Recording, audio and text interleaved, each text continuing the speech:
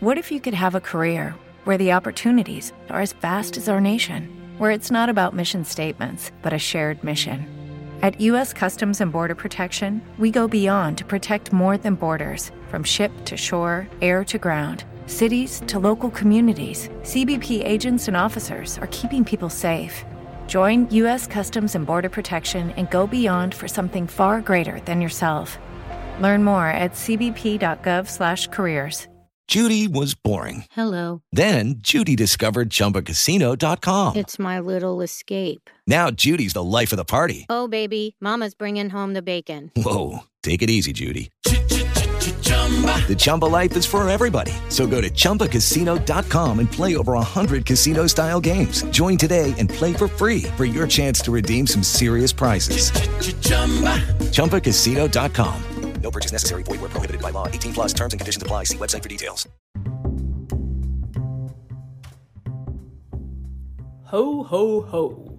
And a very festive welcome to this special Christmas edition of Novel Experience. For this episode, and for only the second time thus far in the history of Novel Experience, I have not one, but two guests. The brilliant Karen Swan and Jenny Bayliss, who, among other things, both write a Christmas novel a year. We talk about the intense work schedule that requires and their personal processes, but we also chat a bit about each of their novels, which are out this season, Karen's being Christmas by Candlelight and Jenny's A December to Remember, both of which I enjoyed so much when I read them back in the late summer that I might just read them again now that Christmas is round the corner. And there is, of course, the usual motivating writing advice that you've hopefully come to expect from listening to Novel Experience. So grab a mug of something mulled and settle in to listen to our conversation. I hope you enjoy it, and a very Merry Christmas to you too, my lovely listeners. I'm so grateful for every single one of you.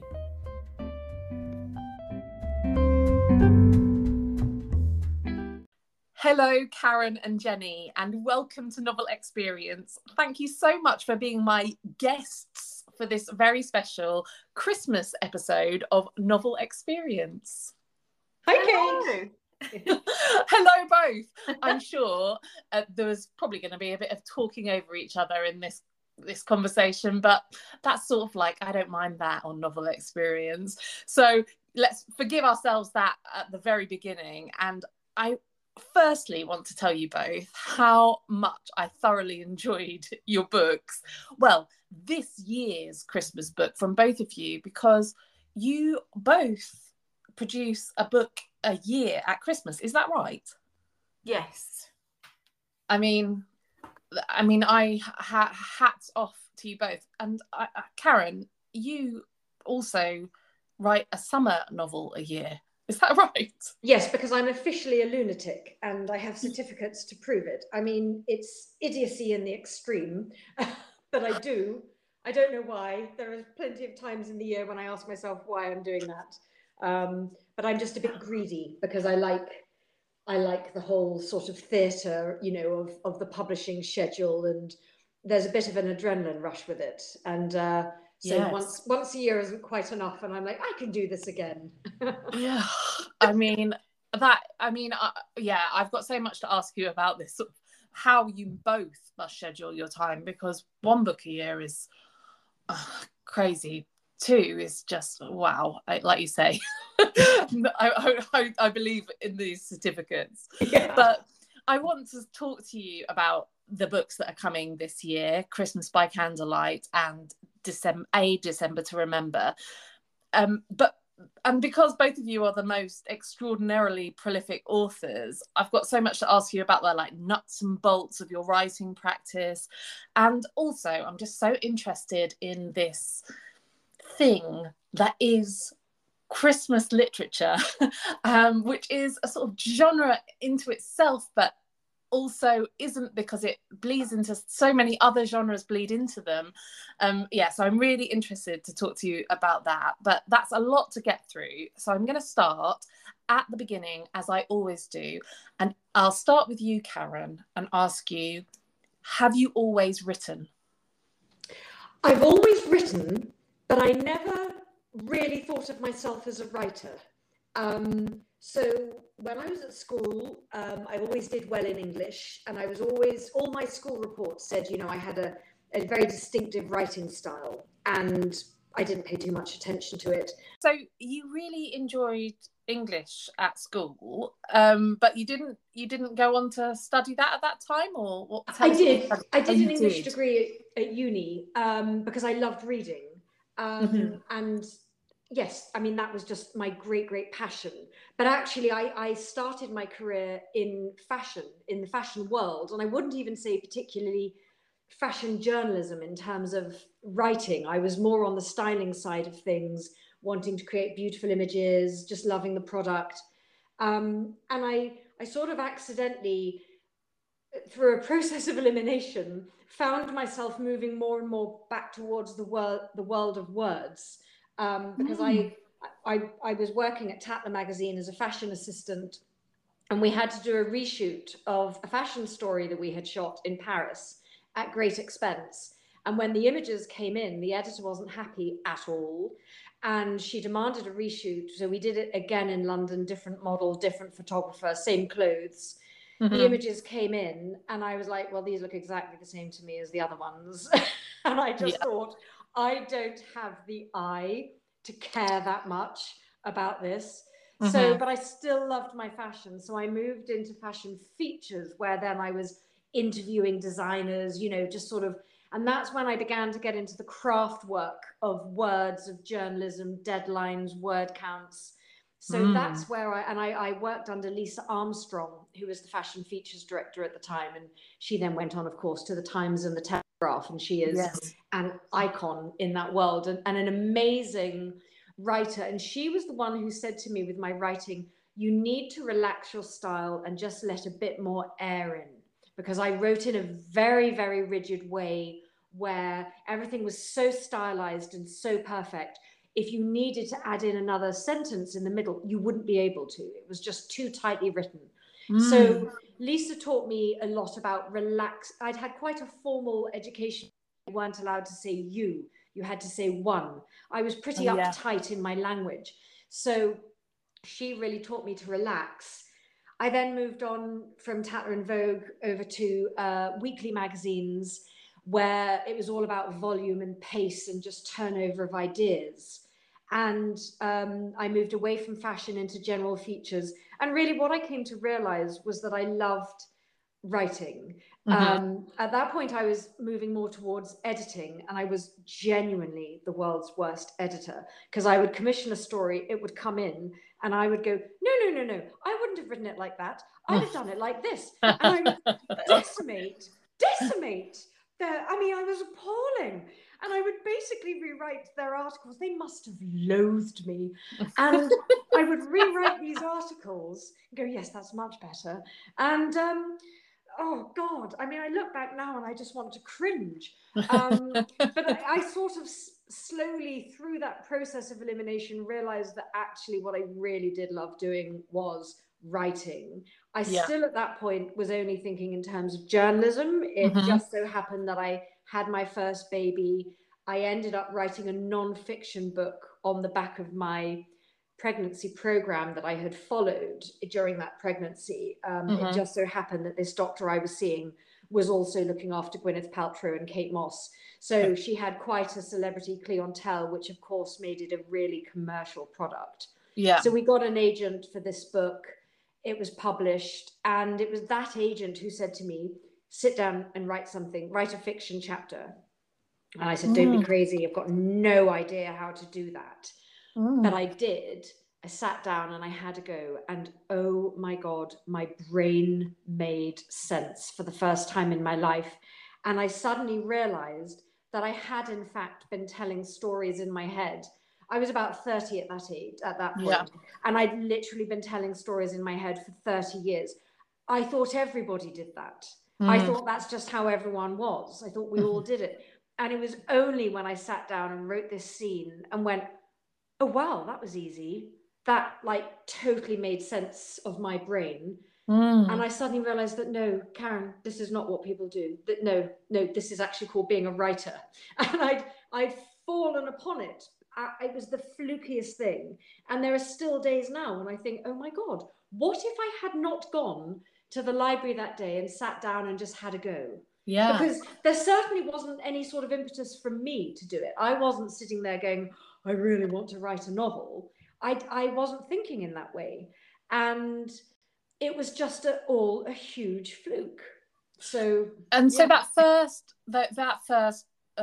bit of writing, did that turn into a novel? And it did. It did. Wow. Yeah, that was your my first first novel. ever book, Players. Amazing. But I didn't even have a plot idea. It was purely a random scene of two mothers sitting in a garden in London with their toddlers running through sprinklers, which of course was my life at that point. Yes. So it wasn't like I was sitting there with this great idea I had to get down. I just sort of closed my eyes, saw this scene, and committed it to paper. And I showed it to this agent for whom I'd done the book. And she said, this is fantastic, carry on. And I thought, but what do you mean? I don't know what to do with this, because I didn't have an idea of any story attached to it. So that is really the hard way to write a book. I mean, I would never recommend writing a book that way round, but I did. Well, I'm going to ask you in a bit about how you got to writing specifically Christmas books. But first, I'm going to go across to you, Jenny, and ask you the same question. Have you always written? I have always written. I always had stories in my head, so I was always writing them. But I didn't feel like a writer. I felt like a closet writer. It was my dirty secret. Because, you know, I sort of had my children when I was quite young, and I was writing all the time, but I was sort of doing it in my kind of spare time when the kids were napping and stuff like that, because I would say to people, oh, it's a hobby, because I felt, you know, a little bit embarrassed almost that I had all these stories in my head that I wanted to write down, and nobody else seemed to be doing that. And so it was like my little secret. And then and I just kept trying and I was in the meantime, you know, doing all other jobs, because I wasn't thinking, oh, I'm going to be a writer. You know, I was trying to send things off to publishers, but I was always I was like the queen of the near miss. So, and I didn't understand at that time either, because I was like in my early 20s. So I would send off a manuscript and I'd get advice back saying, oh, you know, we really liked it, but it runs a little long, or something like that. And I would just go, oh, well, it's a bust then. I had no idea that was a jumping off point. I had no idea that at that point you go, that's fine, I'll take that away and I'll edit it and I'll come back to you. And so I just shelved all these things like over the years. And, you know, and I was doing sort of, I was a professional baker. And when I was in my 20s, I worked in cruises, and, you know, I did all these sort of, had all these other careers, but I was still, you know, keeping my little writing going. And it just sort of became really clear that it wasn't going away. It wasn't like a little thing I was going to grow out of. And so when I was 39, I thought, right, this is, I need to do something about this. So I went to university, because I hadn't been to uni when I was younger, busy having babies. And so I went to uni when I was 39, and I was still working at the bakery then. Well, at the cafe, I was in the kitchen working at there, making cakes.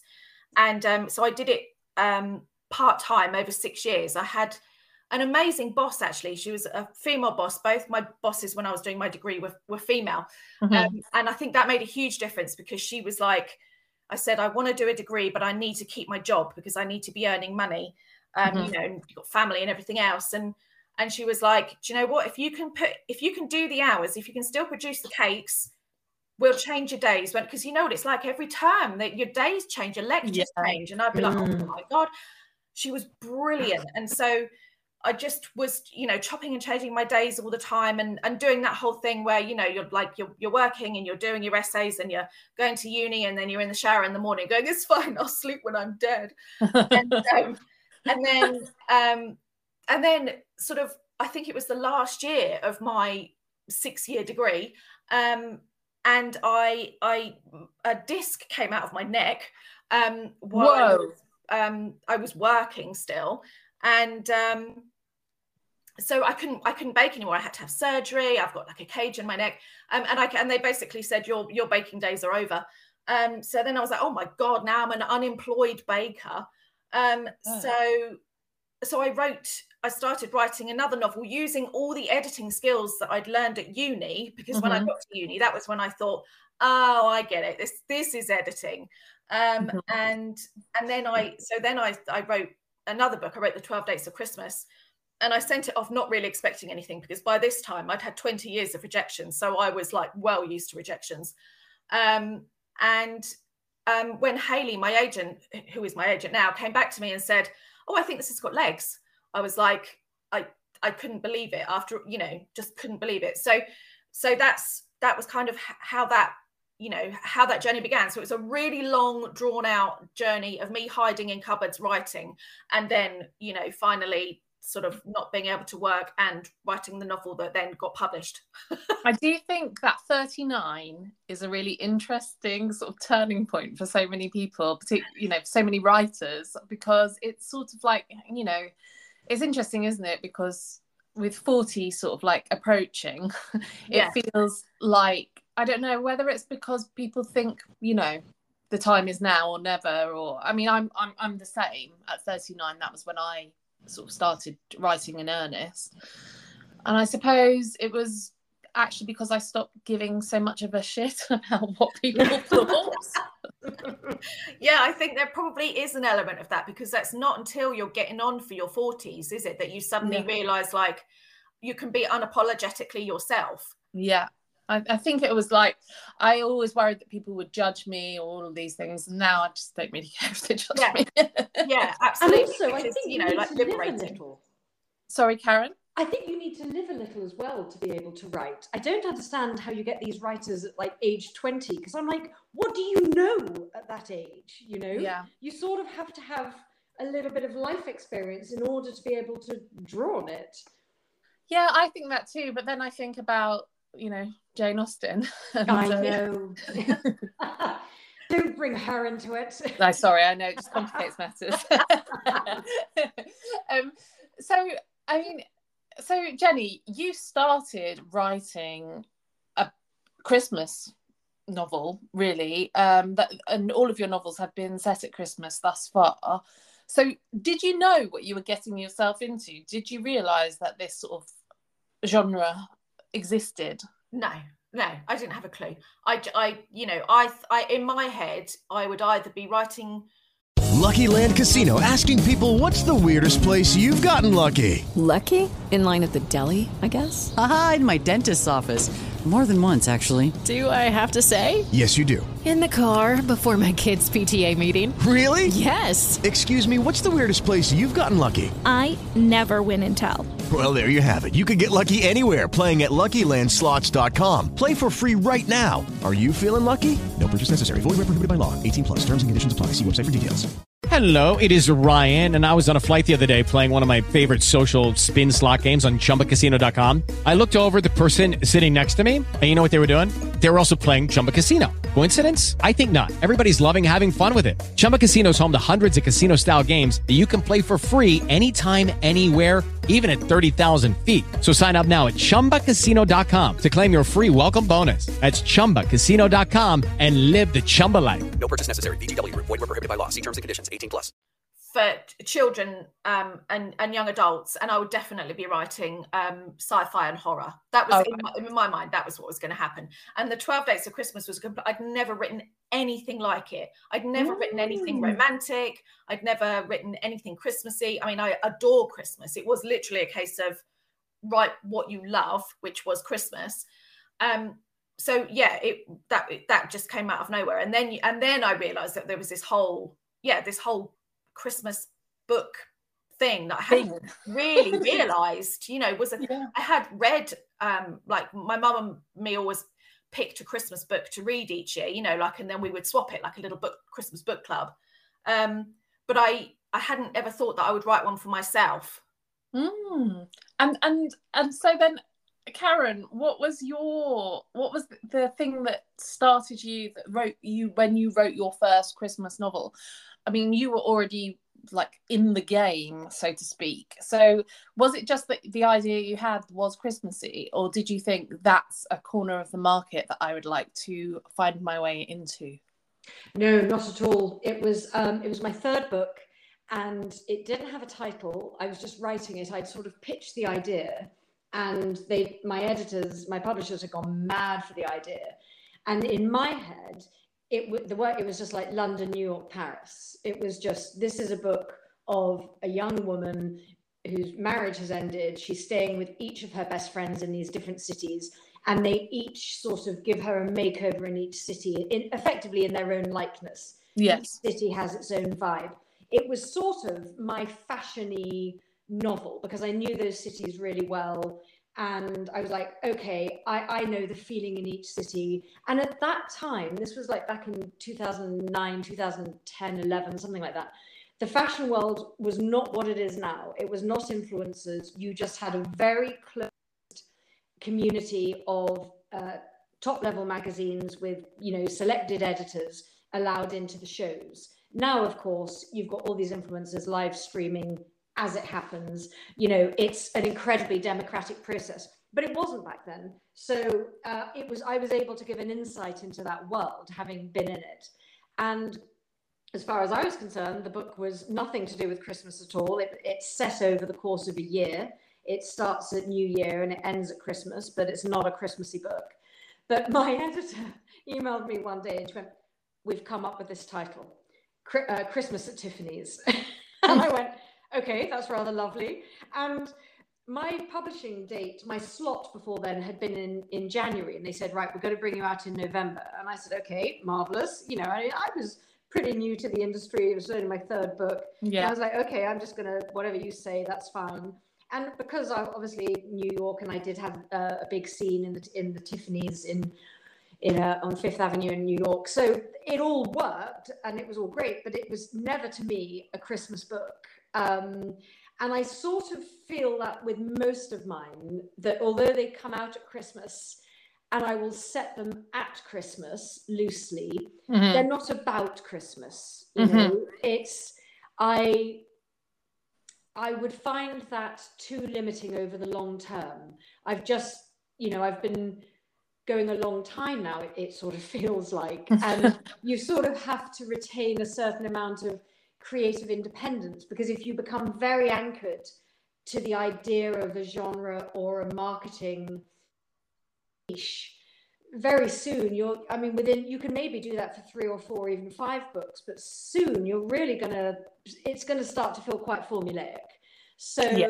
I do get a little bit of stick for it, obviously, in, you know, comments, because obviously it is marketed as being a Christmas product. People love that, and they do sort of, my readers who do follow me regularly do know what I do, but those who are new to me think they're picking up a, you know, really cozy Christmas read, and actually I don't tend to do that, and they get a little bit annoyed. They're like, oh, but half of this is in, you know, June. I get the same. I have the same. People saying it's not Christmassy enough. Yes, exactly. But you can't sustain a career just writing about, you know, putting up the Christmas tree and buying Christmas presents. It's just, you can do that for a couple of books, but not more than that. And also, if you're going to write about, as you both do, about like people, characters that have, you know, that feel real, they live outside of Christmas, and what they are, you know, the things that they're processing, dealing with, all of those things exist outside of Christmas. And I have to say that reading both of the books, yes, they are both based at Christmas, but, you know, I'll let you into a secret, listeners. This is not recorded at Christmas. And I was quite happy reading these books that were set at Christmas, you know, that are for the majority set at Christmas, away from Christmas. That it didn't, it didn't feel like I was having, you know, Christmas. What do they do in Australia? Christmas in June or whatever. It wasn't like that. Oh yeah. Exactly. Because they're just both really good reads. I mean, and I suppose that's the funny thing about so much of publishing, but so many genres. We're looking for a way to market them, I suppose, and there's no difference actually with a Christmas book as there is. I mean, I don't know why this surprises me, really. I suppose because I'm thinking of the sort of Netflix Christmas specials, which I have to say I really enjoy. Yeah, I do. But there is a difference between a sort of quite flimsy love story on Netflix for an hour to having this sort of like depth of characters and situation that is required to hold the interest of a reader throughout the course of a novel. Exactly. I mean, you know, if it's going to be believable to people, you know, of course, people can and do, you know, meet and fall in love in a very short period of time, occasionally. But, you know, I mean, I remember writing one book, Christmas Under the Stars, a few years ago, which opens with a couple in love, and then there's a death in like the first chapter. And of course, that I have to show her process of grieving before, of course, we can allow her to go into another great love affair. You simply cannot do that in the space of the month of December. You know, you have to, in order to believe in that journey, you have to give it time, and that means carrying it over a period of time, you know, that goes outside of the festive season. You know, these are ultimately just human interest stories, but the way they're marketed is as though, you know, it's all just happening in one period of the year. Yeah, people do fall in love at other times. So you say that, Jenny, that you are like a big Christmas person. Yes. Has writing about Christmas put you off it at all? No. Do you know, I worried that it might, but it actually hasn't. The only thing it's done is made me more have to get organised a bit quicker. Because of my timings. That's all, because of my, you know, because of deadlines and you know, things like that. So that makes me have to be a bit more on it. But I still try and take off, you know, like a week over the period, so that, because when my grown-up kids come home and stuff like that. But no, I still love it. But I think that's a lot to do with me being, I'm an autumn winter girl. I'm not, summer can do one as far as I'm concerned. You know, I feel like I tolerate summer, but I adore like autumn and winter. So I think that's probably why I love Christmas. I love the weather and the hunkering down and everything about it. Yeah.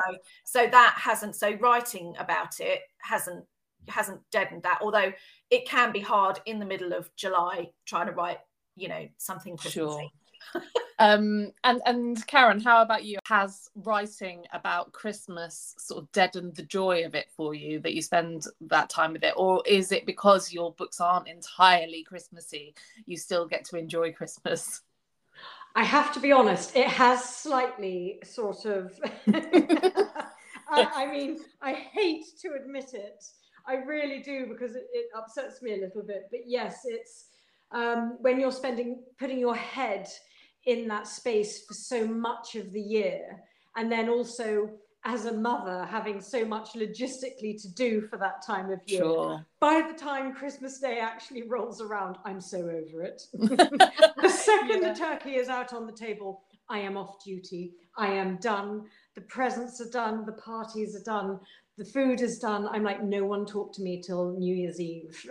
and so just then, Jenny, you said, you know, that you in summer can do one, but like you know, but when are you generally writing these books? If you're producing a Christmas book for once a year, I mean, Jenny, when do you write? I mean, what is your sort of deadline?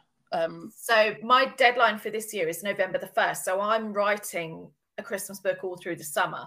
For next year? For next year, yeah. Right. So, and this year's been this year has felt easier because up until now I've also had a children's book as well to write at the same time. So this feels like, and I actually don't know if that's a good thing or a bad thing, because I did think, yay, this year is going to be so great because I'm just going to have one book to write.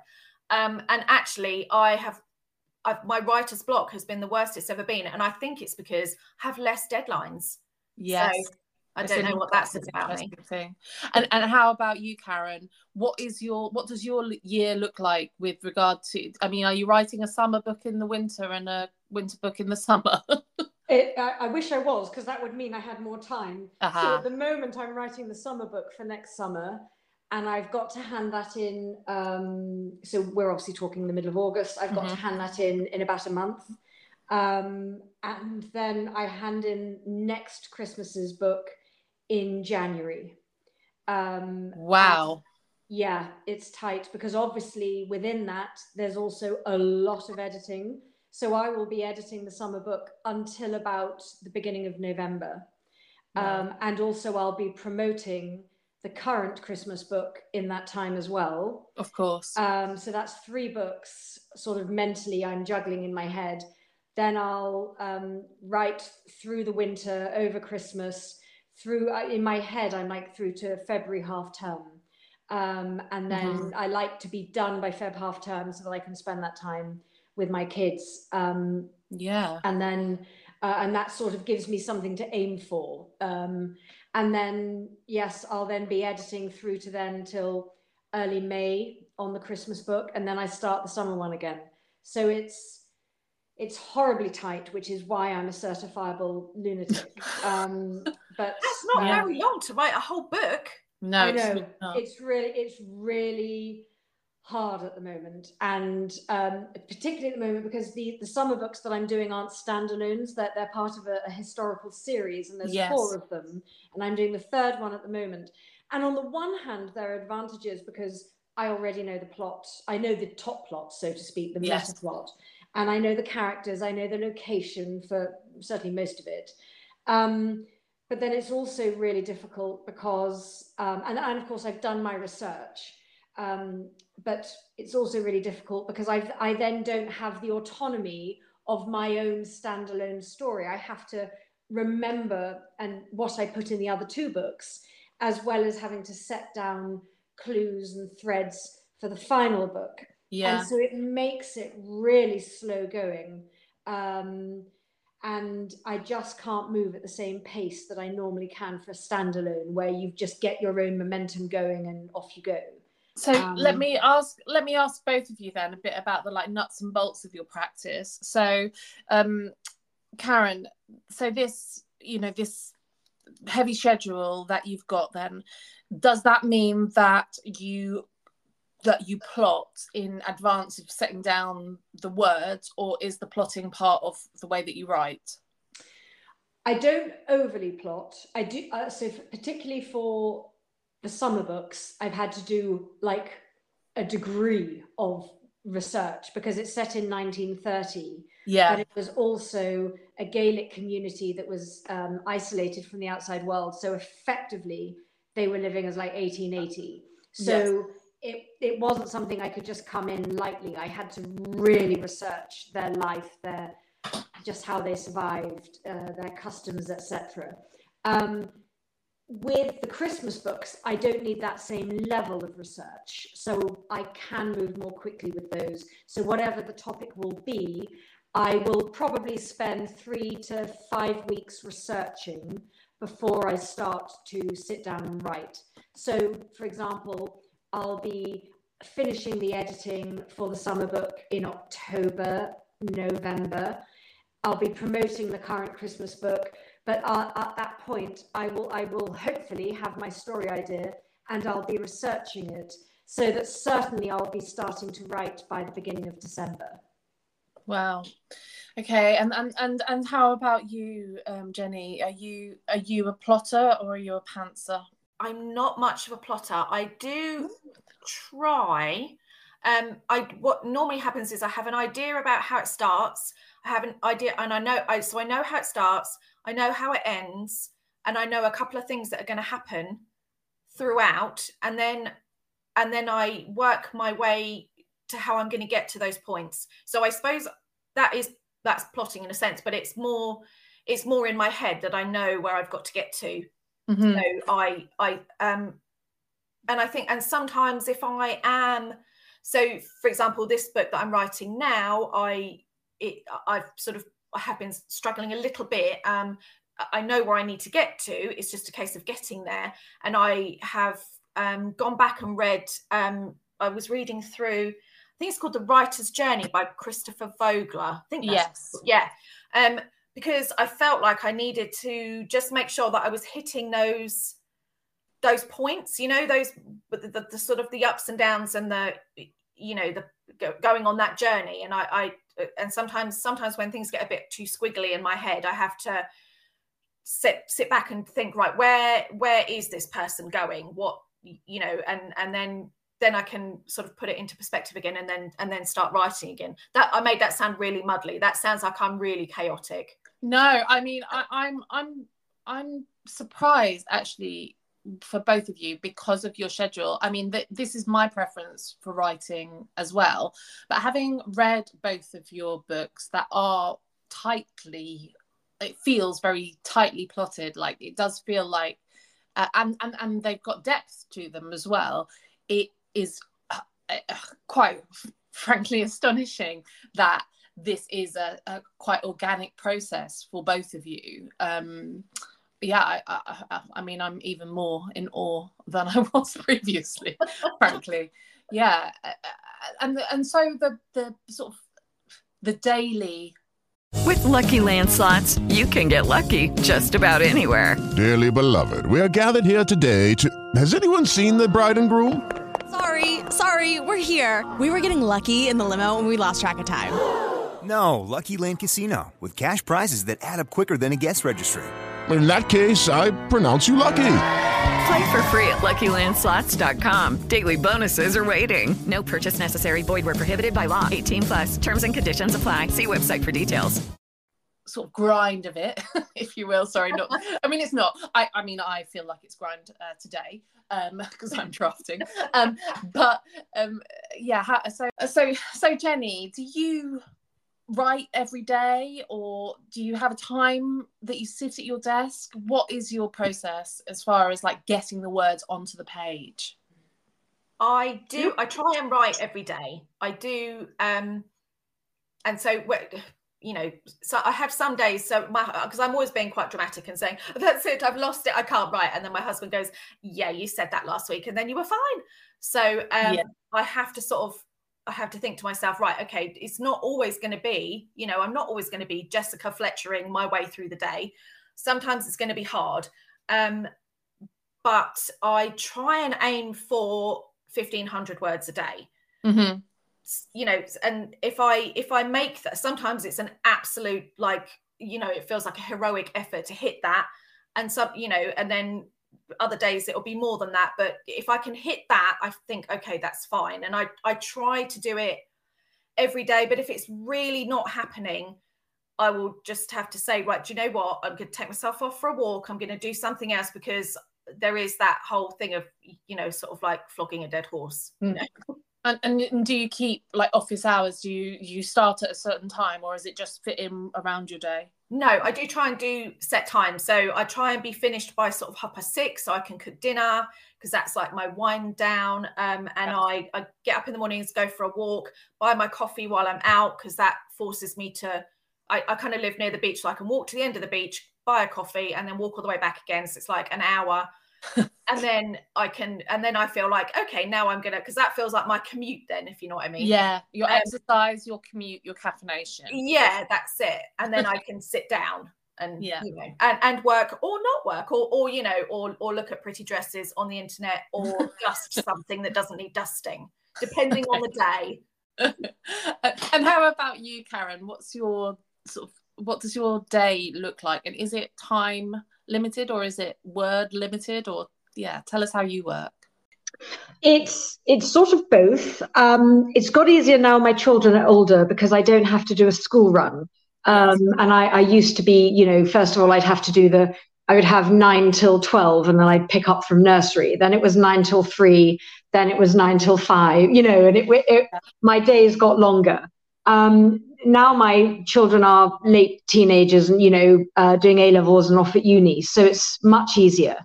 So in a way, my days are unlimited. What I tend to do, certainly with the winter book, is I will aim for 15,000 words a week because it's such a very tight, such a tight schedule. I'll go for 3,000 words a day for 5 days. Wow. And if what I sort of buy into that is if I miss my word count on a particular day, then I know I've then got to work the weekend. So I'm very incentivized not to work the weekend because I want to keep some sort of balance when I'm in that very intense writing stage. Yeah. So I make my life quite small when I'm in that really intense 6-7 week period. I don't do much. We don't entertain much. And I just sort of really hibernate and I go for it. And largely what I find that does for me is it keeps me calm, because it can be very daunting to have to go, right, I've got to write an entire book in the next 2 months. Yes. And if I don't, I'm letting down so many people. And that, especially when you're doing it year in, year out, and it's sort of harder and harder to find ideas, to not repeat yourself. It's very daunting. And there are times when I feel like, oh my God, I can't do this.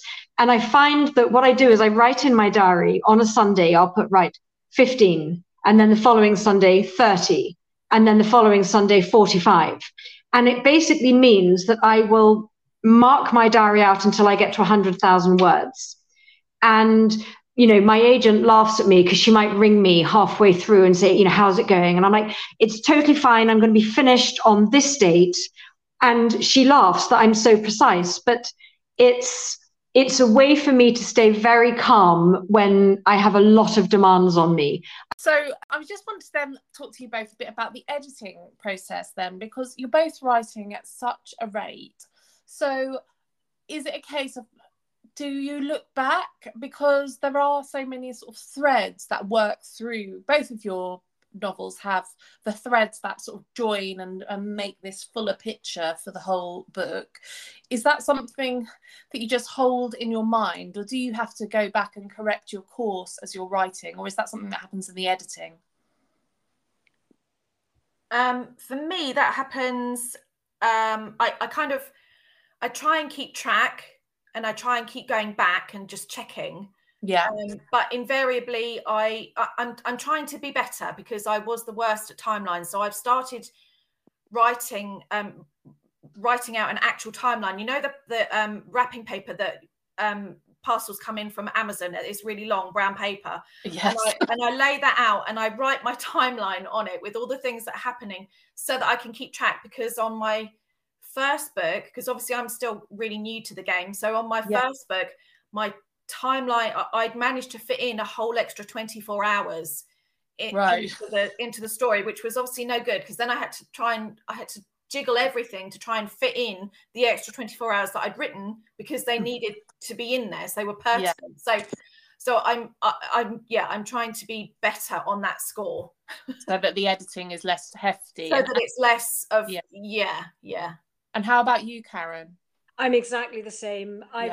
Timelines were always my bête noire, and I relied so much on my copy editor to sort things out for me. I've definitely got better over the years, and what I tend to find is that I'll get to about a halfway point and I have to go back and effectively do an edit at that point, because I will have made a decision about a character or a plot point by then that is very different to what I'd put at the beginning. And if I haven't got it clear in my head for when I'm coming into the back end of the book, I find that I can't write clearly. So I need to have, I do tend to do an edit sort of halfway through so that my thoughts are clear, because obviously there's so much tying up of threads that you have to do, that you want to, you want to be able to come in at a gallop. Yeah, and does that disrupt your schedule when you edit that, or is that something you account for? Yes, there are definitely panicky days where I'm like, oh my God, I've actually only got a net gain of 600 words today because I went back and I edited that chapter.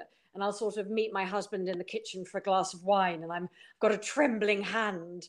And he's like, no, it's all good. Don't panic, because you have to do this. That actually is part of the writing process. The editing is so huge. And almost no writer really can write and not need to edit. So you've got to sort of accept that. And on those days when you don't make your word count, you have to reassure yourself that actually, no, you still put in a full shift. You have still moved the book forward. And even if you haven't moved the book forward, you've cleared your head. Your head is ready to move the book forward. Yeah, I have to say that this is quite reassuring because I'm at a point where, I have a deadline looming, and there has been a bit of going. I had to go back to go forward, and it scared me quite a lot because my daily word count has crept up rather a lot. But I do that same conversation I had with my mum recently with a glass of wine in hand, saying, the thing is, I know that I actually have, not really written any words today. In fact, I've lost more than I've written, but I actually had written more than I'd lost, but that's just the way that editing works.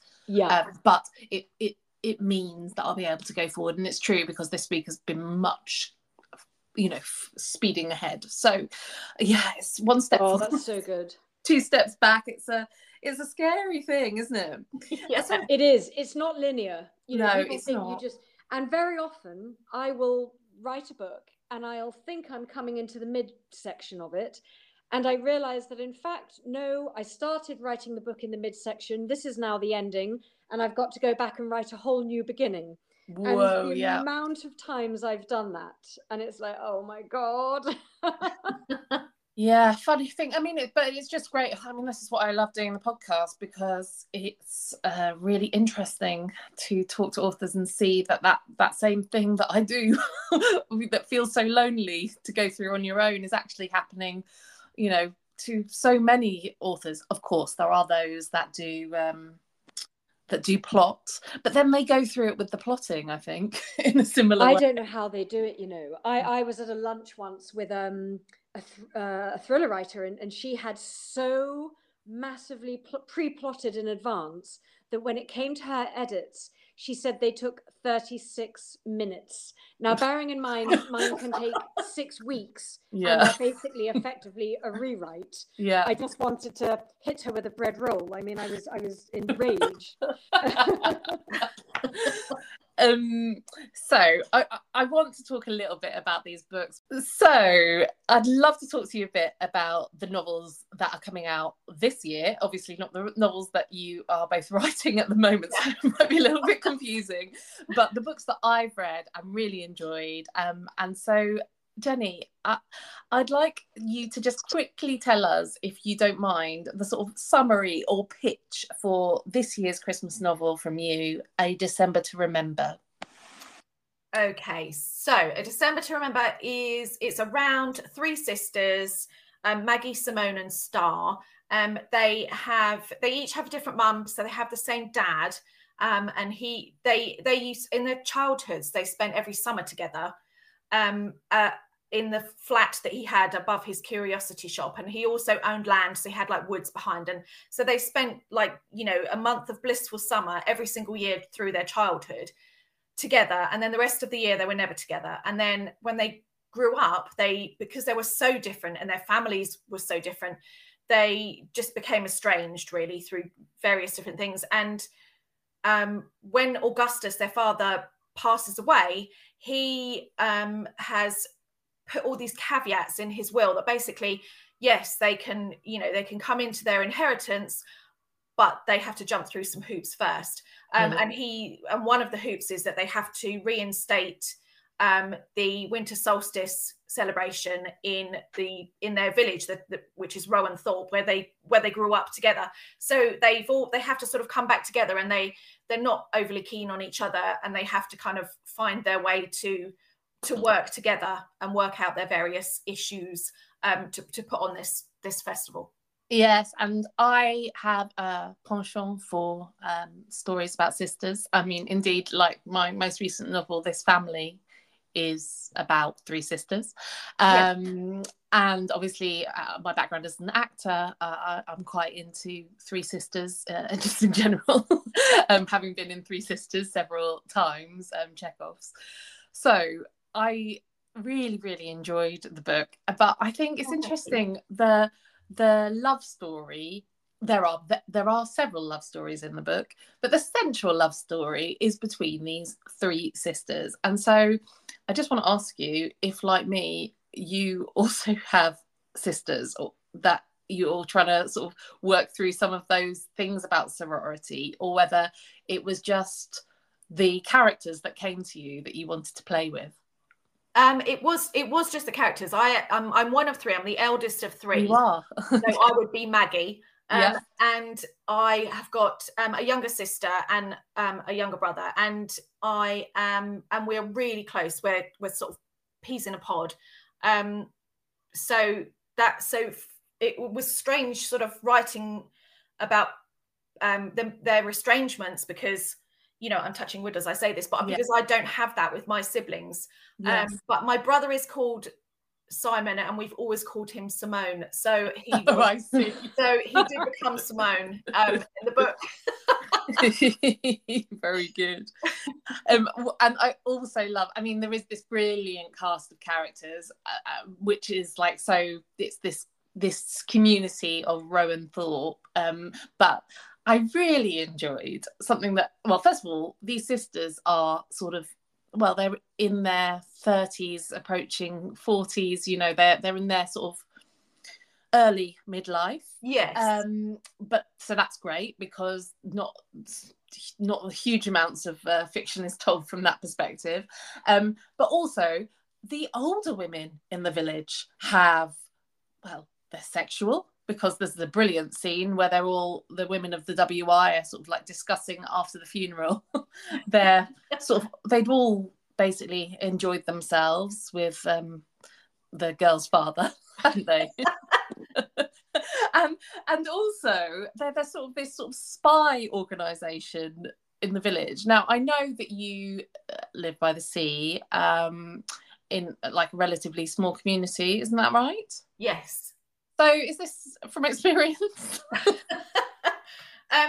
No, it isn't. I mean, the sense of having worked on the high street of the town where I live for many years, that there is a sense of community within the high street, and I think that's been quite nice to draw on. But yeah, in terms of these women's sort of sexuality, I think a lot of it is to do with, as I'm getting older, so I'm 49 now, and I feel like we're still in society not really acknowledging that women over 35 are allowed to, you know, sort of have sex or be vital. Do you know what I mean? And yes. And I think things are slowly changing, but I think, so I feel like as I'm getting older, I want to sort of fly the flag and say, well, actually, you know, it doesn't change. You don't become sort of musty and fusty when you sort of hit your 40s. This is, you know, and so I think I have a lot of strong women around me, and some of the most influential people in my life have been older women who have been, you know, so feisty. And so I think I'm able to sort of draw on those experiences. I've been very lucky in that way. Yeah. And then, well, as with both of your books, I'm going to talk to you a bit about it in a moment, Karen, but like there is in yours too, Jenny, some more sort of like serious sort of elements or themes that sort of run through the book. So like, not to say that it isn't cozy, there is definitely like coziness to it, but are you sort of aware of the sort of themes that you wanted to deal with? I mean, in the case of your book, really it's using, well, not using, but these three sisters having sort of different approaches or experiences with regard to motherhood is one of the main thrusts of the book. So did you know that was something that you wanted to explore, or is it like your plot that it sort of reveals itself as you write? No, I think I did know with these women where they were coming from. You know, I knew how their characters were sort of formed. And I think that even though it's, you know, I write festive books, but every person who lives through December is living another life, much like Karen was saying earlier, is living another life throughout the year. So I think it's okay to bring in those real people and make them that, you know, have that month of the year, if you saw what I mean. I know I'm not making much sense, but it's, you know, it just feels like for them to be real people, they have to feel like real people. They have to have real issues that we can identify with, and most of those issues, you know, we can identify with to some degree. We either know somebody or we are that person, or, you know, so I think that sort of identifying with other women is what I try and get in there as well. Yeah, absolutely. And yeah, it is quite a feminist book, really, in many respects, isn't it? Well, I really enjoyed it. And so you. Moving on to you, Karen, would you be able to give us that short pitch or summary of Christmas by Candlelight? My best. I'm always terrible at summarizing. I know it's horrible of me to ask you to do it, but in short, it's a reunion of a bunch of housemates who were at university together, and it's the weekend before Christmas. So actually, for once, I have come in very tightly around the Christmas period, because it is a very intense reunion of old friends. And our main character is a girl, a very high achieving corporate lawyer called Libby, and she's been attending a wedding with her new boyfriend, Max, and they stop off at this old uni reunion on their way back to London. Snow is falling, they go in for a lovely dinner, they come back to find the roads impassable. So they're snowed in, and this is all really rather jolly, and they're in this beautiful old country house, and you know, it's very festive scenes. Things become a bit darker when the next day, under the weight of the snow on the power lines, there's then a complete blackout and the roads are impassable. And as someone who lives in the countryside, we have blackouts quite regularly in the winter. And it really is quite an ordeal to be without light or heat, any way of boiling a kettle, obviously no Wi-Fi, God help us all, no TV, you know, nothing. And we live in a house with high ceilings, so a candle does really not go very far. Yeah. So you really are in a cold, dark space for an unlimited period of time. And often we're without water as well. We end up having to get water deliveries and things. And so the reality of that, you know, that's all a lot bleaker. Yes, I mean, it's got this sort of locked room element to it, but it is actually something that you didn't mention there, is that it's a dual timeline novel, isn't it? Yes, it is. Yes, there's a past and present, because you know, the question that sort of pursues the action is, why has Libby lost contact with these friends of hers? Her friendship with them in the first place is really compelling, because basically she had to move into, you know, different student shared house to be with people that were, well, not entirely, but pretty much of a higher sort of more privilege than she was. They weren't her tribe, naturally, and it wasn't it wouldn't have been an automatic arrangement. It comes about by circumstance, and she finds herself in this house with really lovely people, but again, just not her tribe. And Archie in particular is quite an extreme character, based on someone I did know at uni. And you know, you get these characters in life, and they're great fun. But obviously I wanted it to have heart as well. I don't want them to be a pastiche. No. And I really wanted to, you know, have a very genuine connection for her with all these individual characters in the house. And that was quite something I worked on pretty hard, making sure that they all felt relatable, and not just like, you know, stereotypes. No, I mean, it's just a lovely cast of characters. You know, there are lots of things that I enjoyed about the book, but it was really fun to see them sort of start off as this like group of extremely privileged, beautiful people, and then realize more about the depth of them as Libby sort of fell back in love with all of them in different ways. Exactly. They all have their own story. Yeah. And, you know, it's that thing about peering behind the mask. Exactly, which is something that it was sort of lovely to do from that perspective. It's something that I haven't, don't see that often of someone sort of lower middle class sort of breaking through her, because she has assumptions about them. Yes, there's sort of a prejudice from her side. Yes, you know, and they take her to task for it, because she does, you know, sort of hold them. She does see them as pastiche, and when that becomes apparent, you know, she's, you know, held to account. There's that particular scene with Archie. Yeah, I really enjoyed it, and also it's interesting because Karen's book also does this a bit, and it's okay. So they're not straightforward cozy books, but what they also do is sort of mix genre.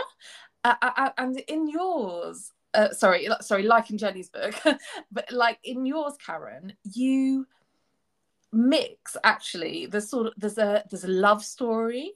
There's a mystery, essentially, that's based around a crime. It's really a really interesting mix that I sort of feel like outside of writing for Christmas becomes more. Well, I feel like I would be told, Kate, you know, you need to focus more on the love story, you need to focus more on this, but it works so well because it balances the different mixture of things. So do you think there is a difference in the sort of Christmas books, that you have more scope for creativity in a way because it's like under this umbrella than you do in writing the summer books, which are potentially more open, you know, ended as when they might be read? Yeah, do you know, in a funny sort of way, I think it's the other way round. Because, oh, right. Yeah, for my summer books, I mean, apart from the fact that I'm doing this series. Yes. But apart from that, I can really have them set anywhere, at any point, doing anything. And like you say, in this Christmas book, there is a darker sub-story, a subplot, that I hadn't quite realised was going to be the story. And when I realized that was where it was heading, I thought, oh gosh, is this what we want in a Christmas novel? I do. Yeah, I do too. Yeah. But I'd written a book a few years ago called Together by Christmas, which was set in Amsterdam, and the backstory was set to the war in Syria and someone dealing with PTSD. And I just thought, well, do you know what? I've sort of done this before in terms of I have brought a lot of darkness into my Christmas books. But I think as long as you do give people something happy to end on, you give them some sort of redemption or resolution away from that, back into the light, then it's totally fine to go there. But I always do hesitate more with the Christmas books about, is it okay to bring this in a way that I wouldn't with the summer? I would just go for it. Oh, interesting. Yeah. I mean, both of your books made me cry at different points, which I suppose Delighted to hear it. Which I wasn't necessarily expecting going into a Christmas books. I was thinking, oh yes, great, this is going to be all cozy. But you both made me weep. But that's what I want from a book, to be honest. Really, exactly. Is both. You know, I want to feel the highs and the lows. Yeah, exactly. You just want to feel, don't you? You want to be invested. You want to be friends with those characters, and you know, if the book hasn't done that for you by the end, then objectively it's failed in what you were trying to achieve, I think. Yeah. So a quick question for both of you just before we do a couple of reading recommendations. Karen, would you mind logging out and then logging in again? Oh, sorry. Last time.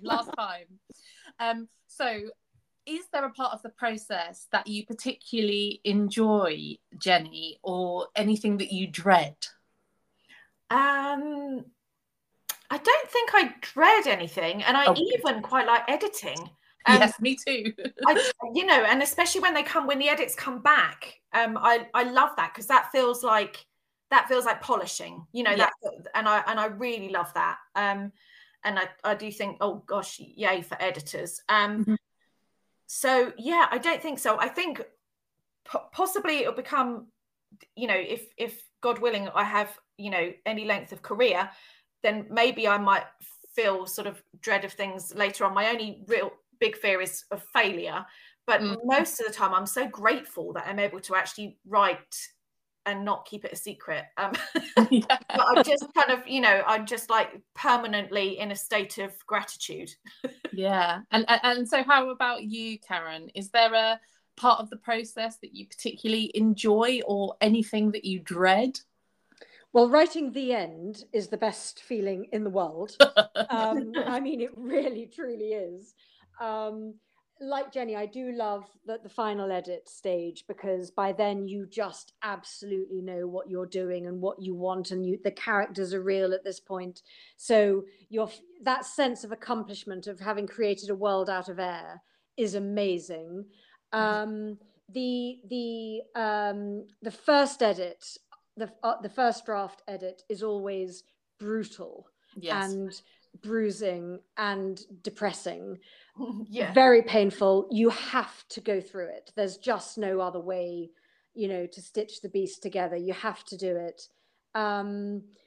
It can be very daunting just starting a book, you know, those moments of looking at the blank page and thinking, right, here we go.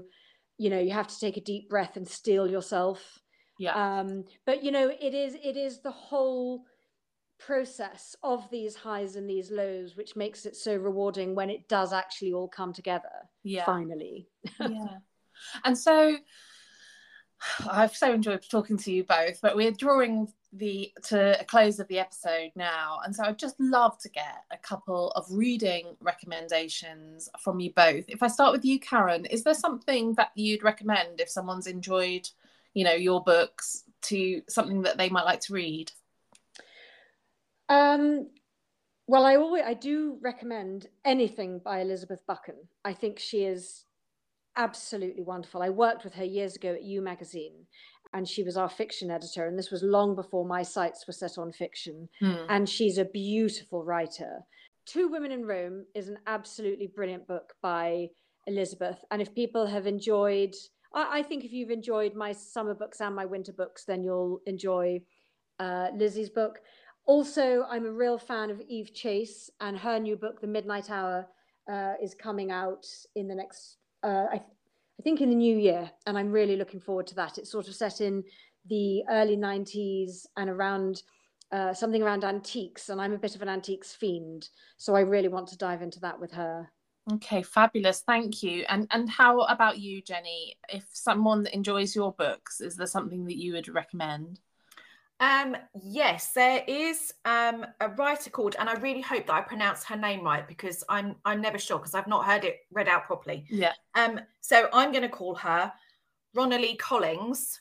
Yes. And she wrote Love and Other Dramas, and it was so good, and it's really, what's the word, woman-centric, but it's women of a certain age finding themselves, and you know, and it's funny, and it's kind of heartbreaking, and it's, you know, it's one of those books where it's all the things that I would like people to think about my books, is what I've thought about her book.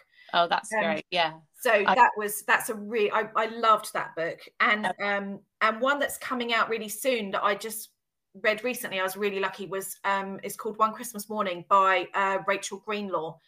And that was, again, it's Christmassy, but it's so much more than that. Again, you know, it's that, and that was a brilliant book. That was properly Dickensian. It's about a woman who has to keep reliving the same day from other people's perspectives to find out where she needs to go next. And I love the sound of that. That sounds really good, really good.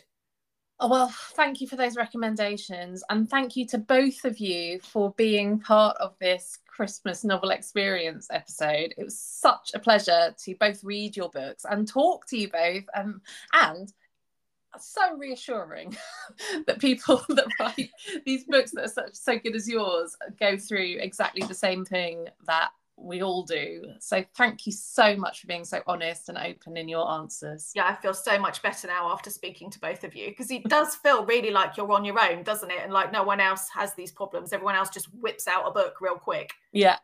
I completely agree. I think you both should have certifiable loony certificates as well. Thank you so much. And Merry Christmas. Merry Christmas.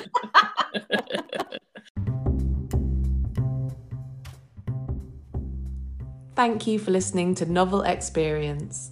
Please check out the show notes for links and all the book recommendations from this episode. If you enjoyed listening, please do take a moment to rate and review wherever you get your podcasts. Or if online reviews aren't your thing, then please do tell a friend. I've been your host, Kate Sawyer, and I hope you'll join us again soon as I chat to more of your favourite authors about their novel experience.